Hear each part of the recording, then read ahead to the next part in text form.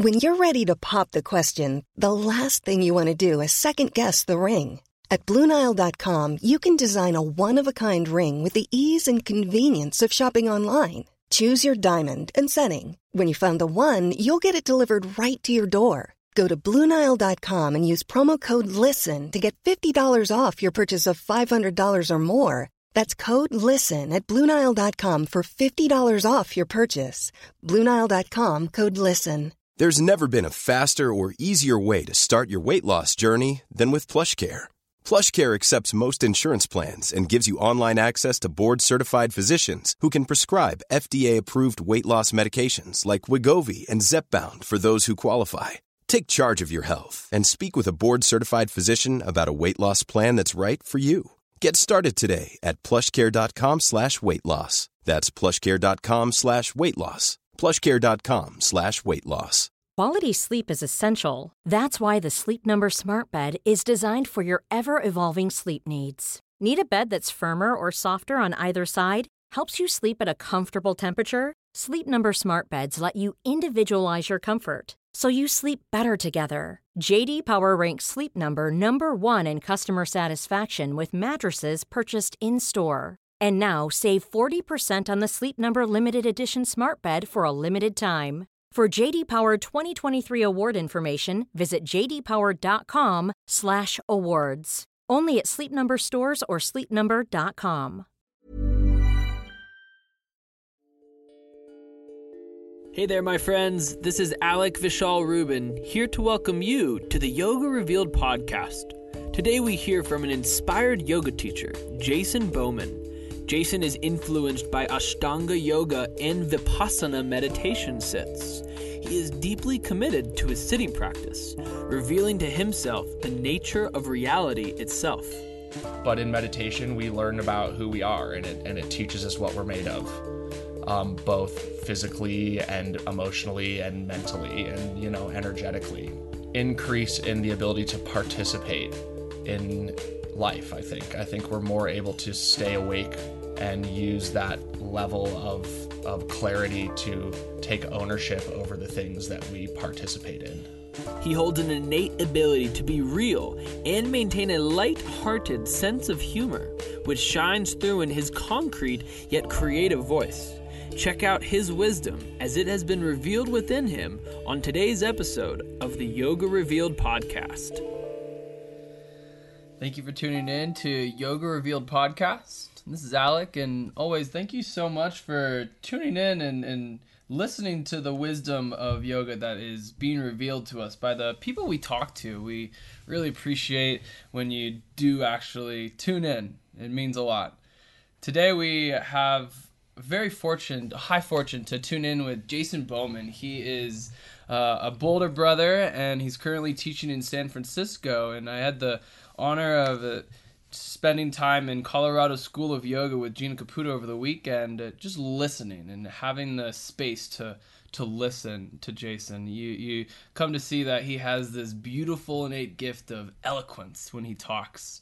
He's a longtime student of Richard Freeman, and he really enjoys sitting. And I'm sure we'll dissect that and talk about meditation a little more, but more and more, Jason, thank you for taking some time out of your visit here to Colorado and sharing with us. Yeah, thanks for having me. Nice Absolutely. to be here. Get my requisite couple days of snow in Colorado before heading back to the Bay. Nice. Awesome, man. So yeah, we love to kind of just start out with a little synopsis of who you are and kind of where you came from before yoga was revealed to you, and then I know you started out, well, I don't know if you started out, but I know you had a huge following and practice with Ashtanga, and then more so I think now the asana has not lost its value, but you find more meaning perhaps in the meditation practice. Just kind of showing us that evolution through your life. Just a little synopsis of that. Yeah, I mean, I think human beings have the tendency to gravitate towards any number of things, and for different people, certain things tend to carry more weight than others. In my upbringing or in my maturation, the thing that seemed to pull on me without really letting go was yoga. And I think that that happens in a way that very naturally tends to move from the obvious to the invisible or the subtle. And I mean, people do it with dance, and people do it with painting, and people do it with sport, and any number of things that anyone can be interested in. When someone becomes interested in something, the more they give to whatever it is, the more natural it is to explore kind of the, invisible world, as I said, the stuff that lies underneath the surface. So for me, that started by in yoga doing a power vinyasa practice and just kind of blowing my body open a little bit and coming to recognize just how the physical structures of my body related to each other was interesting, and noticing the growth of proprioception, or the growth of awareness of my body in space. And of course, as I did that over the years, I became more interested in where that, quote unquote type of yoga was coming from, and was fortunate enough to grow up in Boulder where, as you said, Richard Freeman and his amazing wife, Mary, live. And first time I went to their studio, I kind of just experienced some sort of homecoming, and then decided to dive into lineage and to work to kind of uncover what I had been doing already for a number of years through a different lens of inquiry. And then, of course, that was a hugely fundamental part of my practice, and because of that, my teaching. And, as the years went by, then it just started to uncover more subtlety, and then I, started to become more and more serious of a meditator. Yeah. So cool. I think that happens very naturally with any said area of passion. Just diving deeper. And, it doesn't have to be even thought of as diving deeper, but really just becoming more and more refined in your ability to pay attention. And if, with a tennis swing or whatever, you have no idea. And then the more you do it, the more you can actually pay attention to what you're doing. And in yoga, I think that's very, very obvious to those of us who are dedicated practitioners, is the things that we do over and over tend to have more and more curiosity. Yeah. Cool.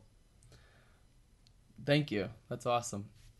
What do you think is one of the biggest qualities that reveals itself from a consistent meditation practice? Qualities or unfoldings, characteristics. What do we get? Oh, I mean, you get everything. And again, I think it's important for us to be careful in saying that it's giving us things. I think we get these things in any number of ways, and you can get it from whatever, sports or art or any hobby. But in meditation, we learn about who we are, and it teaches us what we're made of. Both physically and emotionally and mentally and, energetically.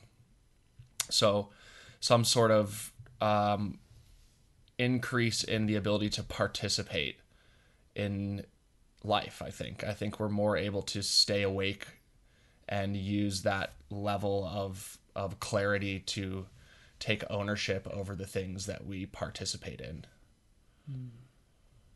And of course, it gives us a refuge. It strengthens some sort of internal place that can be returned to in moments where that might be helpful or maybe necessary. Cool. Nice. So would you say that Richard and Mary have been some of your biggest influences as teachers, or are there other teachers that have held just as high of an influence for you along the path? Yeah, Richard and Mary certainly have played a large part in my digestion of yoga. Predominantly, that's where I get so much inspiration from and knowledge from. And it both in a way that is intellectual and based in study, but also just based in example. And I think the way that those two individuals carry themselves is as much of a teaching as anything that comes out of their mouth. Is just how they choose to be. And that has been a wonderful example for me to experience in my maturation as a practitioner. But of course, there's so many teachers out there, and that's one of the good things about yoga is if one teacher doesn't really speak to you, that's a wonderful impetus and inspiration to look elsewhere. And when you look elsewhere enough, you will find someone that seems to be speaking directly to what you need to hear. And I have experienced that with many teachers. But yeah, certainly Richard and Mary have been critical influences in my practice, which is to say my teaching. That's awesome. And of course, I sit with the Vipassana. I come from the Goenka lineage, and that's one thing that has been hugely important in my practice and has been very complementary to what I've learned from Richard and Mary. Tell us a little more about the Vipassana for those who don't know what a Vipassana is and what that is like. Well, there's many different types of Vipassana meditation coming from different countries and different lineages. And I just so happened to sign up for a 10-day sit. When was it? Maybe 2009, 2010. Having kind of been a casual meditator up until that point. And I remember a gentleman that I met traveling many years before that had just gotten out of a 10-day retreat and couldn't stop talking about it when I was hanging out with him. And that kind of planted the seed of, this sounds like something that I'm interested in doing. And like I said, it took me years to actually do it. And when I did, it was earth-shattering. And it was one of the most intense experiences I've ever had as far as the experience of both desperation and ecstasy. But what really grabbed me was I felt like it was the first time where I really tasted the things that I had been mentally absorbing for years through yoga study. And I felt like I didn't really know it until the time that I was really mostly empty of experience. And I was very much based in intellectualizing kind of esotericism. And it was that first sit where I actually kind of came to see some of these things within myself and come to experience some of the things I had read about in myself in a way that was languageless and fundamental. So that, the day I left that first retreat, I probably would have said anyone who asked me, I'll never do that again. And of course, usually when you say that, that's the first indication that you will be back. And I have been back at least once or twice a year for the last 5 or 6 years. So wow. It's become a very important part of my life. And I very much look forward to doing it every year. And I also very much dread doing it every year. But it's a wonderful cleansing of the slate for me. And it kind of wipes me clean so that I can be more permeable in the world and be more connected to my own creativity and agency to be a good person. Yeah. I think you're such a prime example for us to breathe into, that having a daily meditation practice is just fundamental towards not only those who teach yoga, but to experience a little more through the depth of practice. And I can relate to 2/10 of your experience in Vipassana, having sat through Richard's weekend intensive. But and I have an interest that's like knocking on the door for a 10-day, but it'll come when it's ready, when the time aligns. At the same time, could you speak to maybe those who do have a daily meditation practice, and like what are 3 of the biggest tips that you could offer that you've seen yourself struggle with in the years, that you've kind of been able to redirect that energy into something else to be here? Well, I don't know if I could find 3 things, but let's see what happens. I think it took me a number of years to even get to a point where I could sit every day, or I really wanted to sit every day. And I'm not sure, how much clarity I can even bring to that process, but I think there was at some point just a shift within myself that became evident as my practice in sitting wasn't something that I needed to check off my list in the morning anymore, and I actually wanted to wake up and sit in the morning. And of course that still changes, and I didn't sit this morning. I'm in, Colorado, and I'm out of my routine, and I was staying with a friend last night and woke up and came here. So there's, of course, days where I still miss it, but by and large, I sit for an hour every morning when I wake up. And that has, like I said, become something that I look forward to doing instead of feeling like I'm obligated to do. And that is something that you can't really force, and it takes time, and maybe it takes a little bit of time, maybe it takes a lot of time, maybe it doesn't happen. But in cultivating a practice, my advice based in my experience is some sort of regularity. It has to be the same time and the same place every day. I think that's incredibly helpful.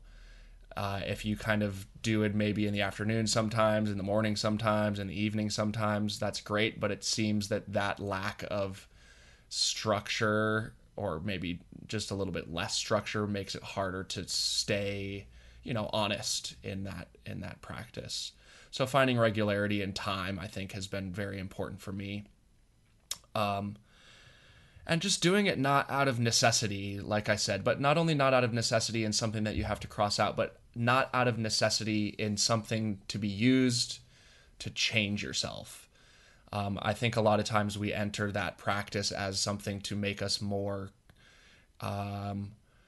comfortable in our discomfort, which is a wonderful thing. But I think it's more important to undertake certainly meditation and also asana practice in a way that is more exploratory than based in necessity. Like, I need to do this to be a better person, or I need to do this to learn about this, that, and the other that I saw, or my yoga teacher told me I should be doing this, blah, blah, blah. To step away from that tendency, or at least to become more awake in that tendency as it happens, can help us to shift into a more exploratory mindset, where it's just like, oh, I wonder what happens if I close my eyes and stay awake for an hour, which is something that we don't do. Culturally, that's not something that is valued, and it's a cool thing to just check out. And we spend so much of our upbringing listening to people tell us to pay attention to certain things, and listen to this and read this and write this and do this and do that. And unfortunately, no one really ever stops and says, well, this is how you pay attention. And I think sitting still for some amount of time every day is how we learn how to pay attention. And when we learn how to pay attention, we become better in all of our undertakings. Certainly not limited to yoga, but much more interestingly, we become more skillful in relationships and in our professions and in our creativity. So that was rambling. I have no idea if 3 things came out, but I think you tapped on that thing. That was great. That was awesome. Thank you. How do you feel like you keep balance with the struggle of being human and living with just the plethora of sufferings that come our way just through our own condition, or maybe from our own neurosis? How do you find balance through your practice and just through your life? Well, I think the first thing to recognize in the aim towards balance is that balance is actually not possible, technically speaking. And as long as we are alive, we will be imbalanced.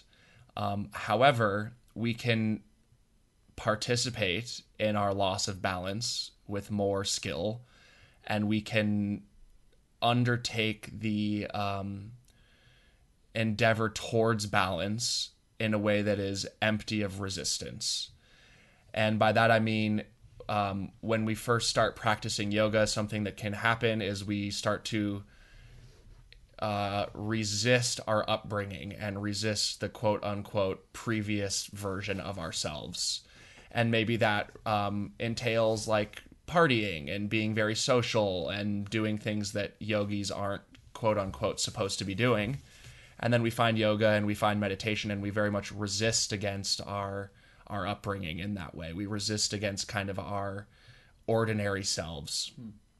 And that resistance is healthy because it pushes us towards growth, but that resistance can also make us less empowered to stay balanced. And one thing that I've noticed in myself is the ability to like just say yes to things is very important to maintaining balance. And sometimes that means like saying yes to staying up too late, and saying yes to eating too much, and saying yes to drinking some nights, or saying yes to doing this, saying yes to do this, and doing so in a way that is holding the ideal of balance by recognizing that balance is almost inescapable in some way. Things will naturally balance themselves out.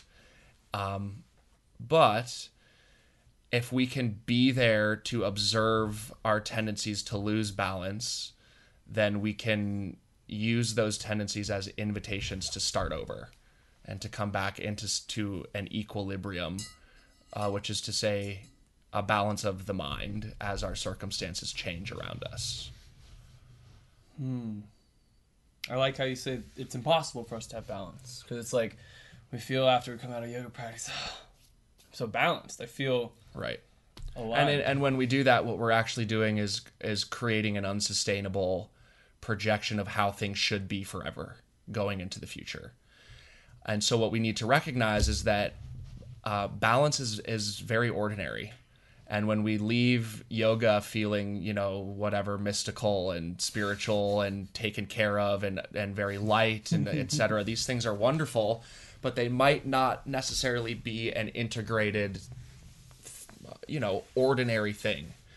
And so when you leave the yoga room and then 2 hours later you're at work and all of a sudden you're responding to emails and you're having interpersonal relations, and that kind of shininess manufactured through yoga isn't there as much, then we lose balance because we're back to the ordinary and we were hoping for something other than the ordinary to be there. So when we practice, it should make us more, it should help us to embrace the ordinary more. And that to me is balance more than it is hearing the divine sound through more hours of the day.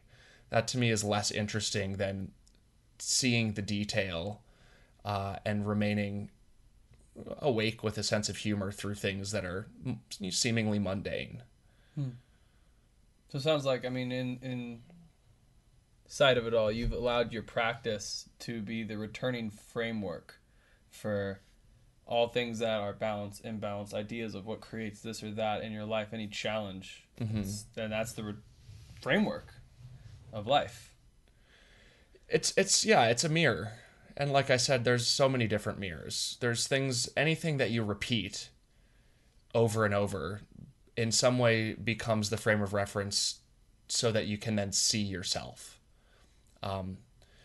Like an example that I like is a gardener, having entered their garden every day for however long, has a very easy time seeing new growth and noticing weeds and seeing a new rabbit hole or any of these things. And it's because they're in the garden every day. But when you're not in the garden every day, it becomes much harder to see those things. So, yeah. I like that. With sitting practice, if you do it every day, it's the same thing every day, objectively. But subjectively, within that experience, you're changing. And because you have that kind of objective solidity, so to speak, in the practice, whatever that practice is, whether it's reading the newspaper or sitting still or playing tennis every morning, there's some sort of solidity that then points back at the subjective experience that is used to, hopefully create balance, but also just give us a more well-rounded apprehension of who and what we are, individually, uniquely, as well as collectively. That absolute and into the relative. Nice. So, something we had kind of tapped into over the weekend at the Colorado School of Yoga was cliches.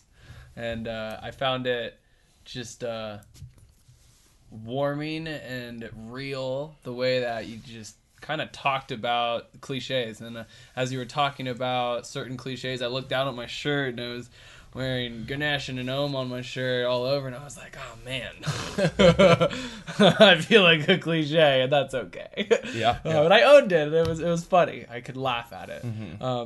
What are cliches in our yoga world? And I think one of the few things that you said coming down into when you owned your cliches was like, do it on purpose, do it with skill, and I forget the third thing. But tell us about cliches in the yoga world. It's such an interesting thing, and it's something that's been so close to me for a while, and it's something that it's very sensitive, and it's very important to me. And usually when things are very important to you, you have a harder time speaking to them. And what is, let's see.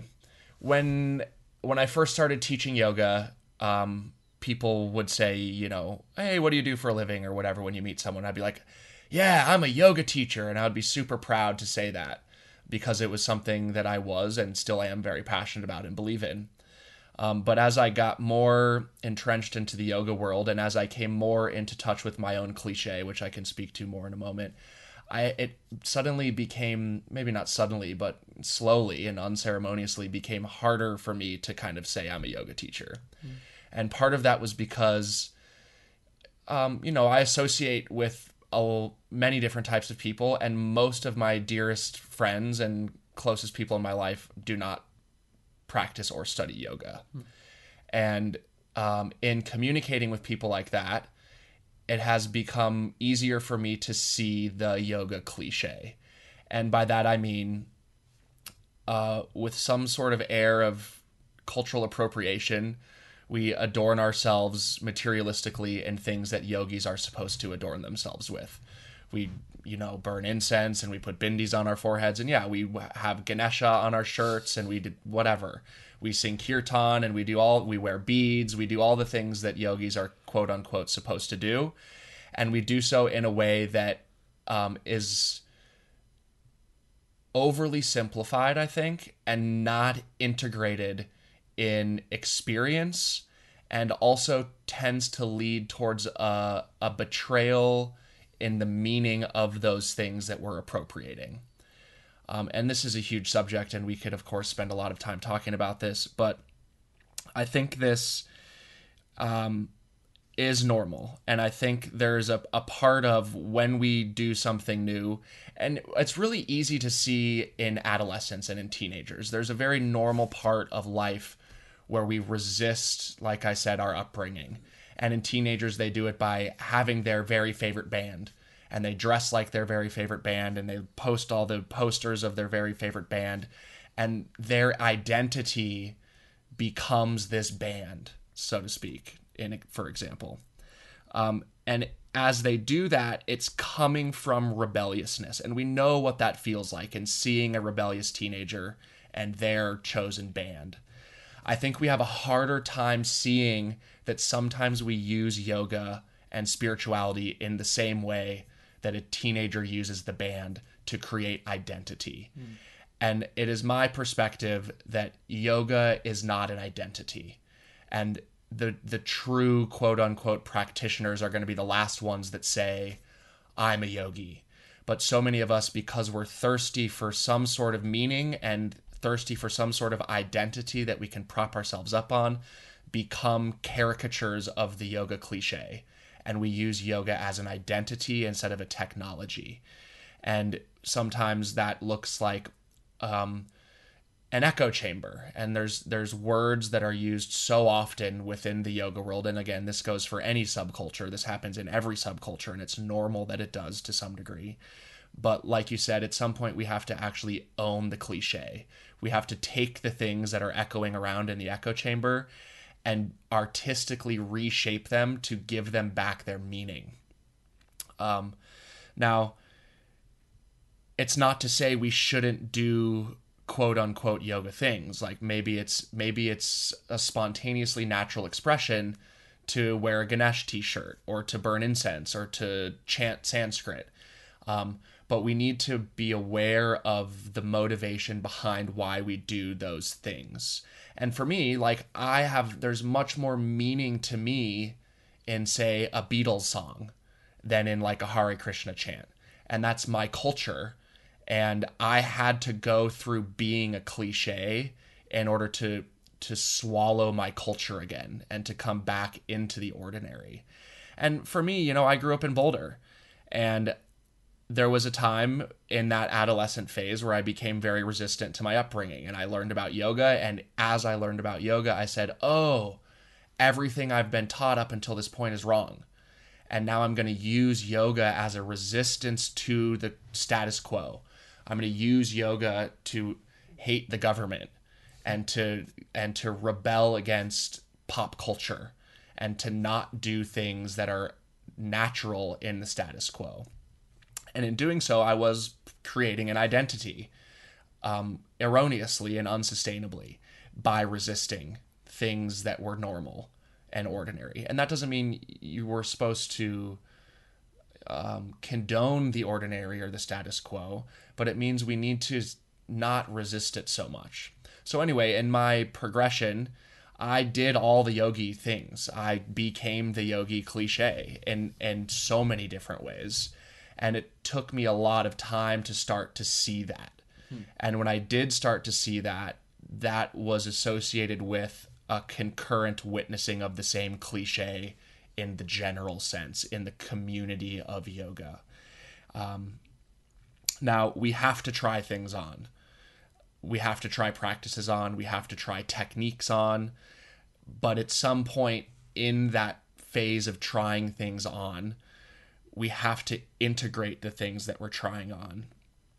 And that only takes time. And I always think of Miles Davis said, you have to play for an extreme amount of time before you can actually play like yourself. And I think about that in terms of yoga, because sometimes we, quote unquote, play yoga for a month or a year, and it becomes this manufactured identity that hasn't been swallowed. Like Miles Davis swallowed his ability to play the trumpet like himself.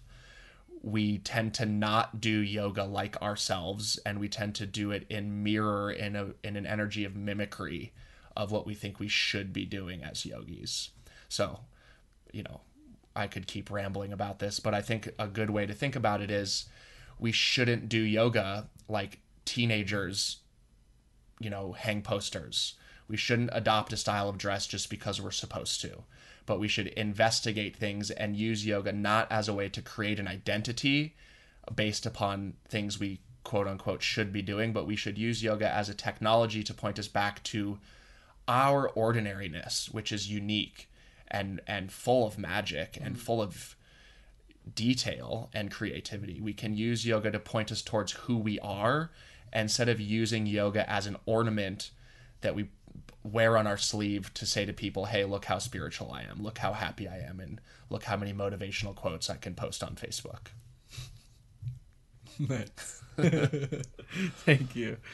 Here's an interesting question, and I'm not even sure if it has an answer. We'll see.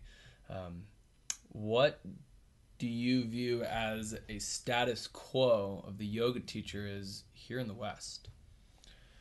You mean like as in terms of the cliche, or in terms of just the average expectation of a yoga teacher here in the West, where it's like, oh, I did my 200 hours.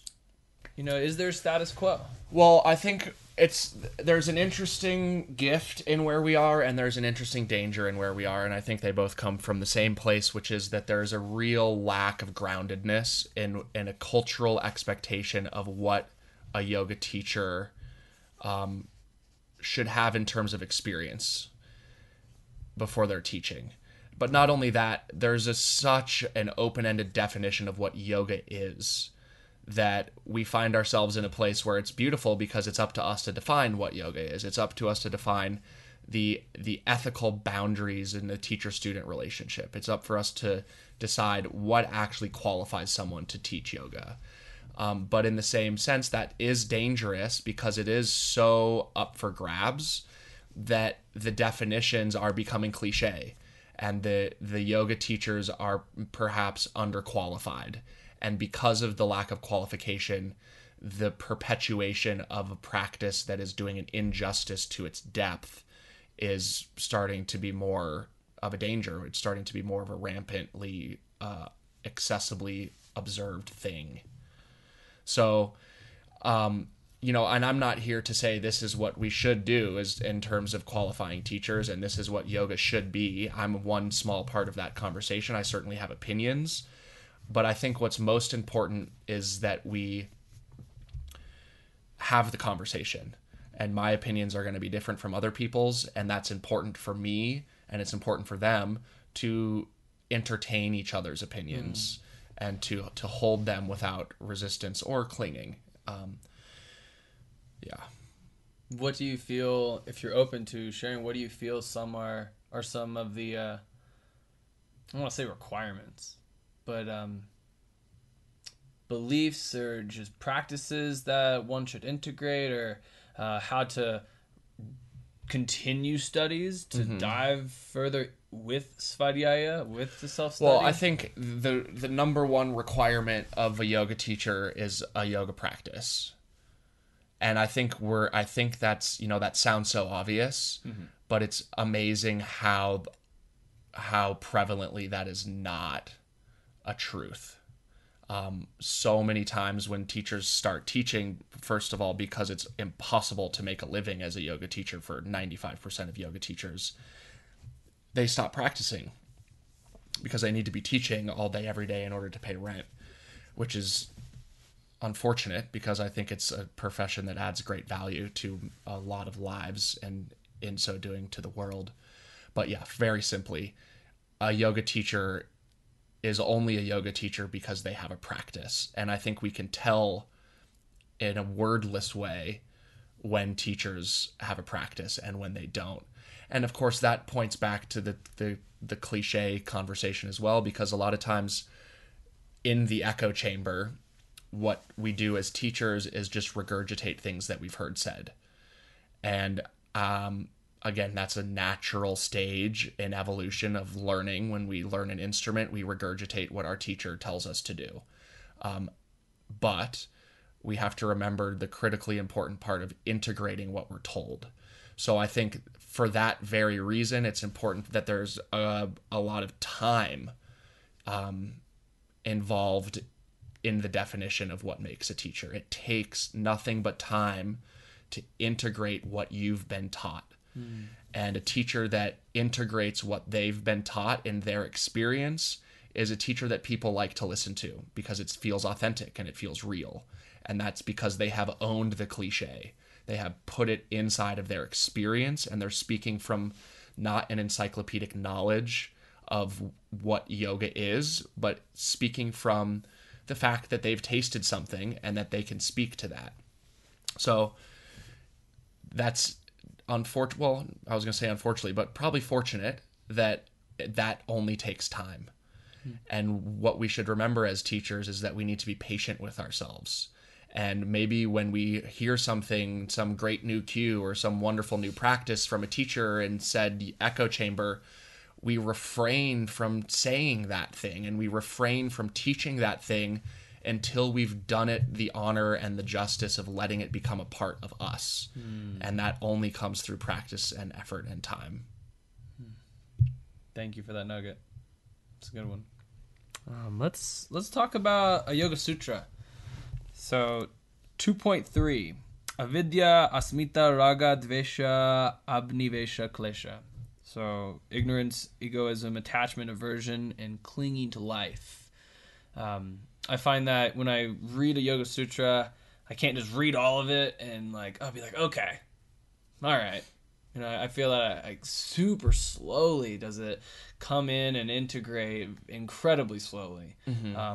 I'm not sure if you agree with that or have kind of methods on how to integrate sutras into our life. But with this one specifically, the kleshas, can you tell us, for those who maybe don't know what the kleshas are, these experiences and how these just perpetuate suffering and how we're looking to observe?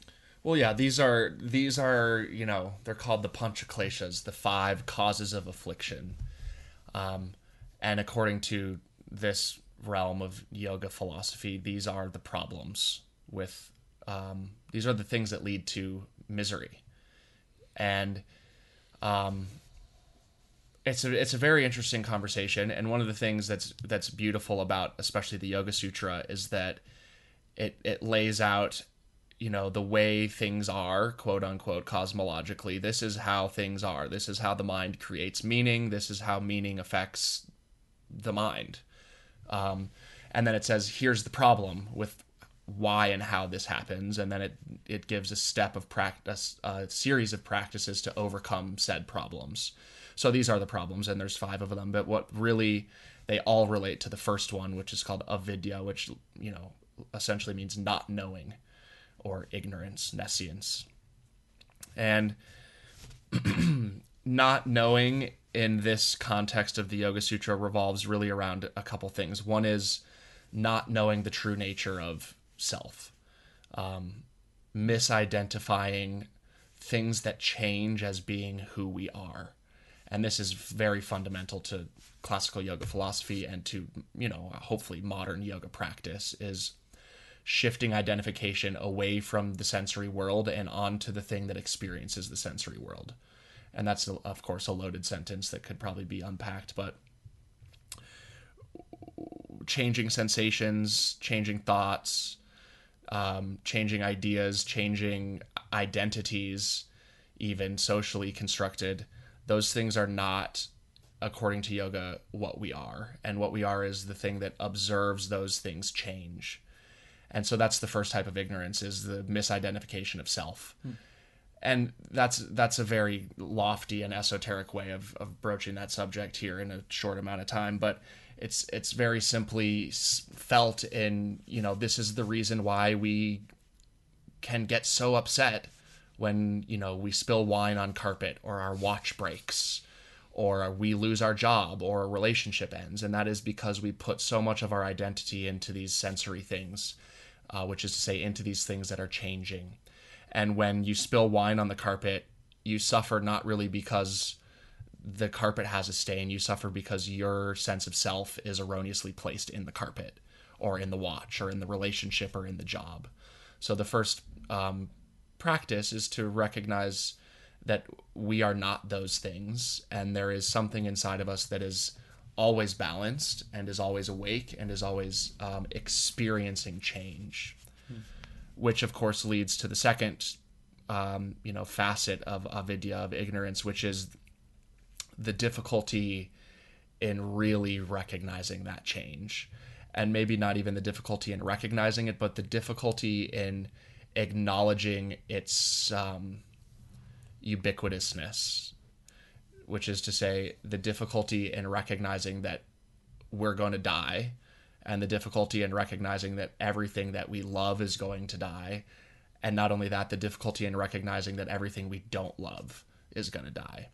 So the rest of the afflictions really revolve around these two things, because egoism revolves around identifying ourselves through sensory objects. Attachment and aversion come through the erroneous thought that external things can make us more full. So we either attach to the things we think are going to make us more full, or we avoid the things that we think diminish our fullness. And in so doing, we forget about the fact that all of those things, the objects of clinging and resistance, are impermanent, and they're going to change. So even though you get the object, even though you get the promotion, even though you're in the relationship, even though you got the perfect new carpet, those things will not last. So if we put our well-being in their hands, what we're actually doing is disempowering our own agency to take control of our own contentment. Through the blindness to change, and through the difficulty in seeing that we are separate from the sensory world in the most fundamental sense. I think that the life and death conversation is something that I've always valued. I find a unique relationship with death in my own experience, from others, and just observing it. How do you observe death? How do you observe life? Because I don't think it's something that we just go to yoga class and be like, hey, on this microphone, you're going to die. We don't talk about that here in the West. And when I had the incredible blessing to travel the world last year in January, February, I was in Thailand, and there was this huge funeral on the streets, and like not everyone knew this person who had died. It was just like a community member, and like the streets were crowded, and like they celebrate death. It's just and here it's like we fear death, but maybe, I mean, we all hold that innate unknowing of what's gonna come, and like, of course, I'm not gonna pretend to know what's coming because I have no idea, right? I don't know if any of us know what's gonna happen. I think first of all, what I, in my experience, am noticing currently is that there is a growth in visibility in the conversation that revolves around end-of-life issues and how end-of-life issues actually affect all of us all the time. It has, the subject of death is something that is just incredibly fascinating to me. And in my experience, getting closer to death, I think paves the way for getting closer to the enjoyment of life. And recognizing the fragility of life is, in fact, the thing that makes us live. And not only that, it's the thing that makes us love. I think love comes through the permission to death. And we can say that through death as death, but we can also say that as death of protection, the cultivation of vulnerability. It's really impossible to love without acknowledging your own rawness and your own fragility, and which is to say your own death. And when you let go of the need to be guarded, and what is the thing that we guard ourselves against is pain, uncomfort, or rather discomfort. And when we cover ourselves from pain and discomfort, I think fundamentally what we're doing is distracting ourselves from our own mortality. When we refrain from doing those things, when we acknowledge our rawness and our vulnerability, we're more able to connect. And I think that connection is a source of fundamental joy in human life. I think, especially for me, I can speak for myself, when I feel content, it's because I feel connected to people. And when I don't feel content, it comes from a lack of continuity in relationship, in all the different types of relationship that can be had. And the success of relationship is the unclothing of self-protective mechanisms, so that we can be seen as fragile. Now, I think also death is critically important in the process of being creative. I think the act of creating, of making art in any of the many number of ways that we can create art, in some way, maybe behind the scenes, maybe very obviously, comes from the acknowledgement of death in a way. And that is the acknowledgement of the death of past parts of yourself. I think every time you create something, what you're really doing is creating a new version of yourself. You're creating a new way to look at things. And in order to do so, what has to be done is a release of previous ways of looking at things. And not in a way that shames them or pushes them away, but in a way that says, okay, here I am now. And in the act of sharing creativity, we also have to kind of stand naked in our fragility and say, this is something that I have done that I think is emblematic of who I am now. And as you put it out into the world, what you're really doing is putting yourself out into the world in a way that is open to judgment and critique. And that's scary. And it's especially scary if you have the overly blown egoic identification. But that identification is softened through the simple ability to remember that you're going to die. And somehow it becomes easier to connect with people And it becomes easier to be creative when you remember that, because it gives us courage. And I think it gives us a sense of humor. It allows us to qualify that which is trivial in a more holistically full frame of reference, in a bigger picture view, which is the fact that we're not here forever. So maybe we should just get up on stage and read the essay that we're scared to read, or maybe we should just call so-and-so back even though we're scared of rejection, because guess what? This is our chance. And when we hold death close, we remember that we're alive. Mm-hmm. And it is death that makes the sensations of life what they are. Because they're not going to be there forever. So let's find them. Profound. And I think, you translated abhinivesha, the final klesha, as clinging to life. And it could also be defined as a fear of death. But I think more interestingly to me, it's fear of connecting and fear of creating. It's fear of actually living in a way that is vulnerable. And that vulnerability, like I've said, I think is most interestingly seen in connection and creation. Beautiful. It is beautiful, yeah. Death is awesome. Yeah. And it's easy to say that from afar, and I haven't necessarily had, intense experience of loss in relationship to others that I've heard of course. But I'm very touched in hearing about others' experiences of death. And I volunteer at a hospice center in an interesting way, and I'm connected with a community in San Francisco that creates art based around the meditation on death, and those things have added so much value to my life and have allowed me to see my problems are actually not that big of a deal. Yeah. Microcosm. Cool. Kind of segueing topics a little bit, love to hear your experience with your knee. Well, that's basically worse than dying. So you had knee surgery 8 months ago from Padmasana for 3 years straight in a row. Kind of. Joking. Yeah. I had knee surgery. I had tore my meniscus, my medial meniscus in my right knee. And I think it was a degenerative thing that was slowly getting weaker and weaker.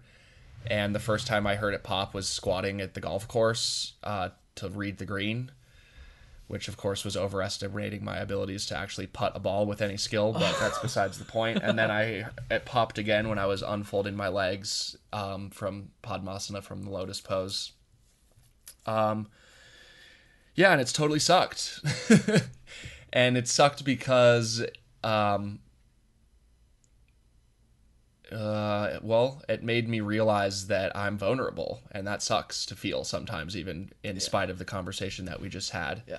But I'm a relatively young person, and this has been kind of the first glimpse into what it's like to have a body that's not behaving as I think it should.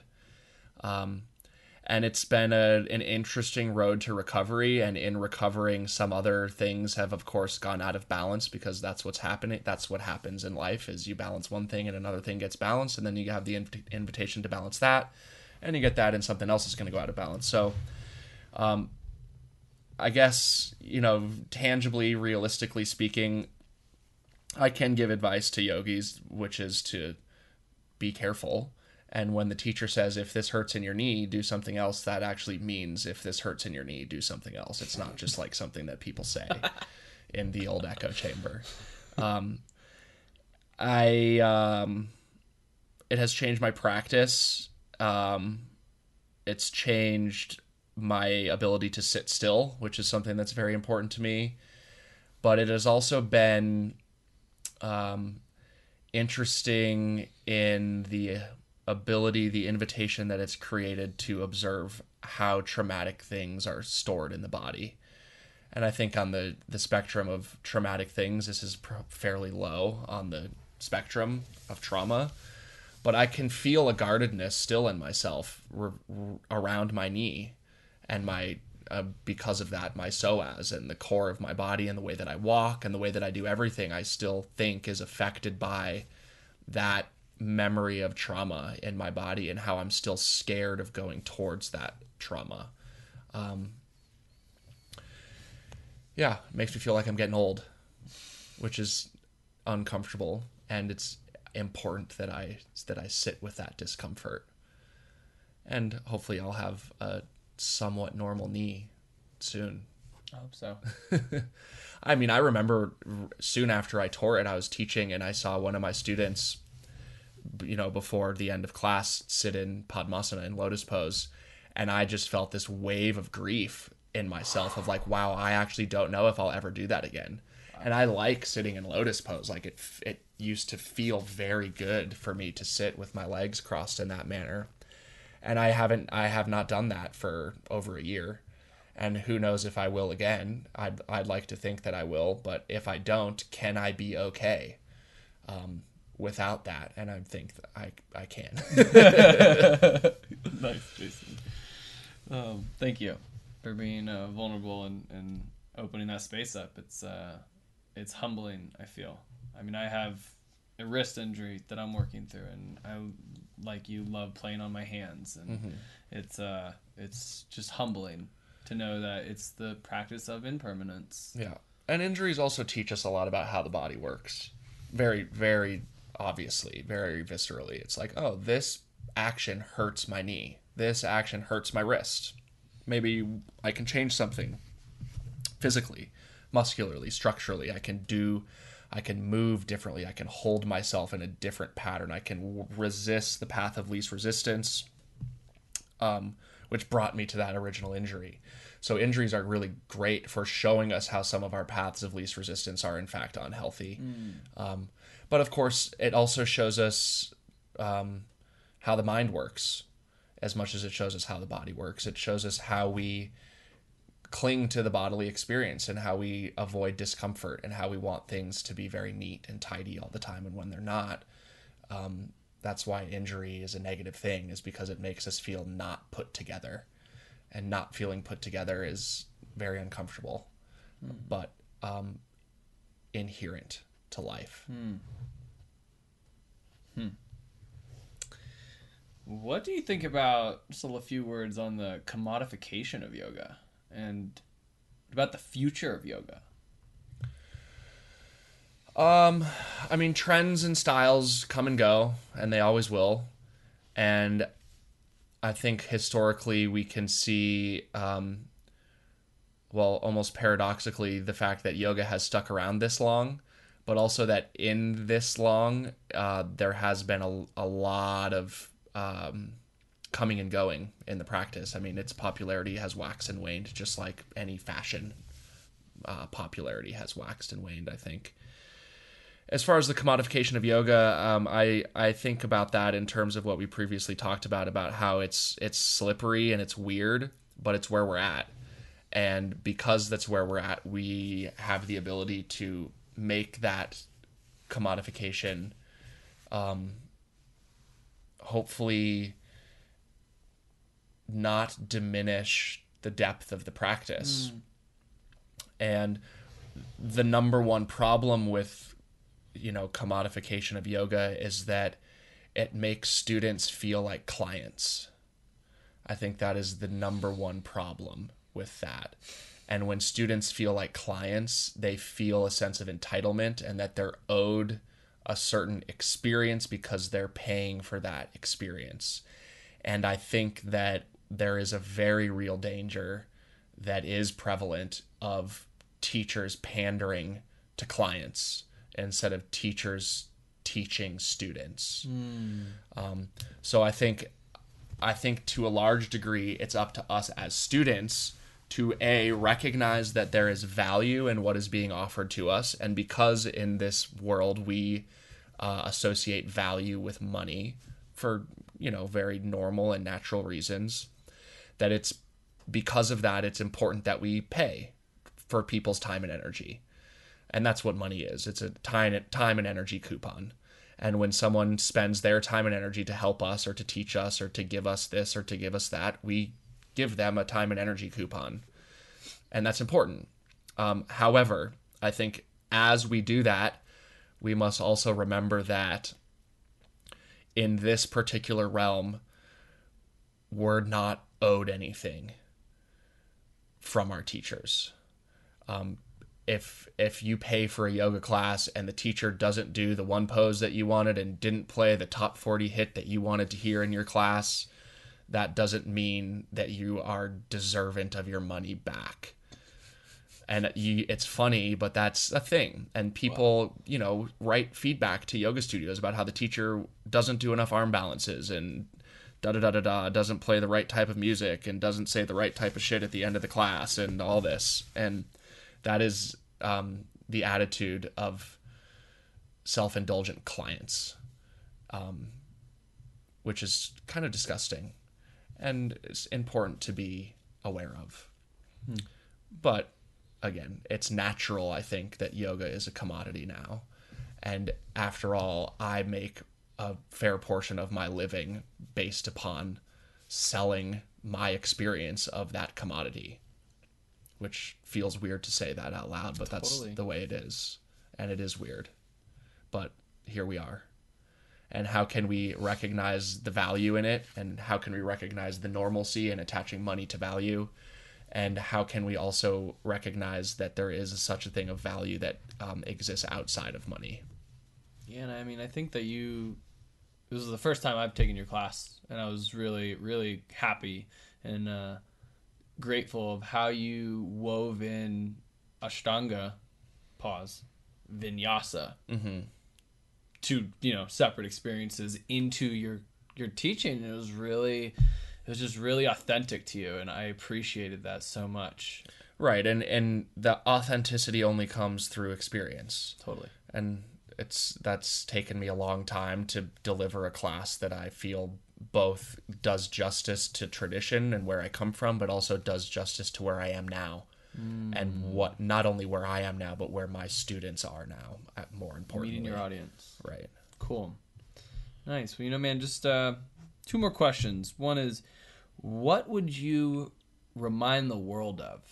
If we have forgotten something, what is it that you might like to remind us of? Oh, man.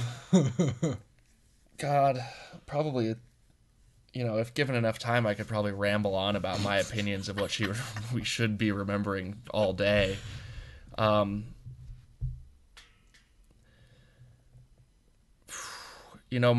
first instinct is like, relax.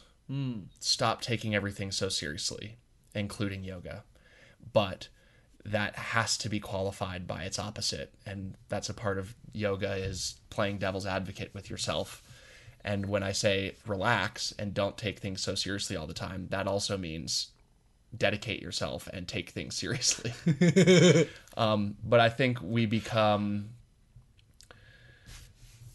in our reaching towards things, whether it's yoga or success or love, in our reaching towards things, we become blind to what's present already in our vicinity that is able to be enjoyed as perfect. And I think when we relax ourselves a little bit, it's we need less. And as we learn more, not again out of necessity, but out of exploration, as we learn more, we need less. And when we need less, life is more full. And it's a weird paradox. So I guess I would remind people of that. Nice. Yeah, do your best and also relax and make poor choices sometimes and let yourself lose balance to see what it's like to lose balance. And there's no need to chastise yourself when you lose balance, because when you lose balance, that means you're alive. Nice. And then one more, that was a good nugget, but now we want one more golden nugget that you would offer to the yoga practitioners and the yoga teachers as they carry forward on their practice. In terms of our conversation, I think it is critically important that we become aware of and take ownership of the cliche. And that doesn't mean, again, stop wearing Ganesh and stop burning incense, but examine we all must examine, and this goes not for yogis as well, we all must examine how it is that we prop our manufactured identity up on things that make it feel more shiny, and how that leads to an unsustainable experience of contentment and success and happiness. So for yoga teachers, I think that comes in, like I said, not saying the yoga cue that you just heard in class the other day just because you thought it was a good cue, but to actually implement it and to integrate it and to chew on it. And for yoga students to recognize that, certainly yoga is so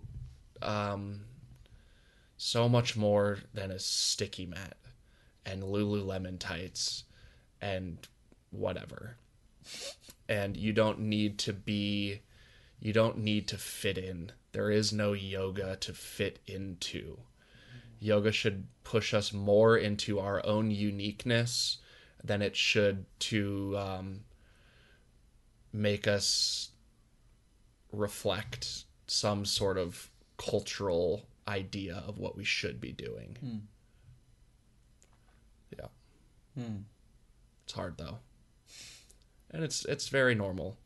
We want to play the guitar like our favorite guitar player. We want to swing the golf club like our favorite golf player. We want to do yoga like our best friend taught us how to do yoga, or our yoga teacher taught us to do yoga, and that's very normal.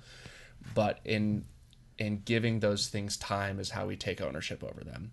And that way, when we go to put on our mala beads or our Lululemon tights, we are doing those things in a manner that is just like a tree grows leaves, and not like the way a teenager hangs a rebellious poster on their wall. Nice. Or something. I like the or something. Cool. Thank you, Jason, for revealing to us yoga as you have stumbled upon it. Yeah. Thanks for having me. Thank you. And as you said at the end of class, may we all be free. Yes. Thank you. Cheers. Much love. You can sit and practice with Jason in San Francisco, where he teaches weekly classes at the Yoga Tree.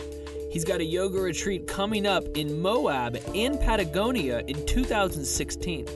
His online schedule and amazing blog can be found at jasonbowmanyoga.com. My name is Alec Rubin, and I hope you have an amazing rest of your day.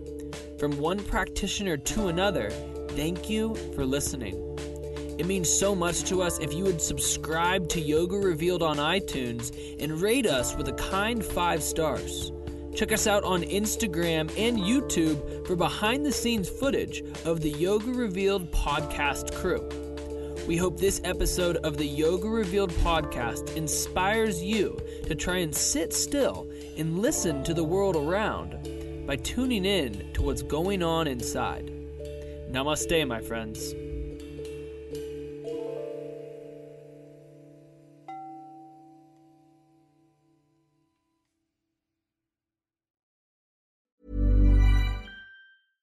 Imagine the softest sheets you've ever felt. Now imagine them getting even softer over time. That's what you'll feel with Boll & Branch's organic cotton sheets. In a recent customer survey, 96% replied that Boll & Branch sheets get softer with every wash. Start getting your best night's sleep in these sheets that get softer and softer for years to come. Try their sheets with a 30-night guarantee. Plus, get 15% off your first order at bollandbranch.com. Code BUTTERY. Exclusions apply. See site for details.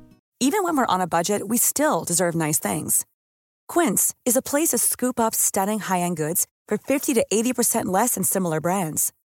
They have buttery soft cashmere sweaters starting at $50, luxurious Italian leather bags, and so much more. Plus, Quince only works with factories that use safe, ethical, and responsible manufacturing. Get the high-end goods you'll love without the high price tag with Quince. Go to quince.com/style for free shipping and 365-day returns. Mom deserves the best, and there's no better place to shop for Mother's Day than Whole Foods Market. They're your destination for unbeatable savings, from premium gifts to show-stopping flowers and irresistible desserts. Start by saving 33% with Prime on all body care and candles. Then get a 15-stem bunch of tulips for just $9.99 each with Prime. Round out Mom's menu with festive rosé, irresistible berry chantilly cake, and more special treats. Come celebrate Mother's Day at Whole Foods Market.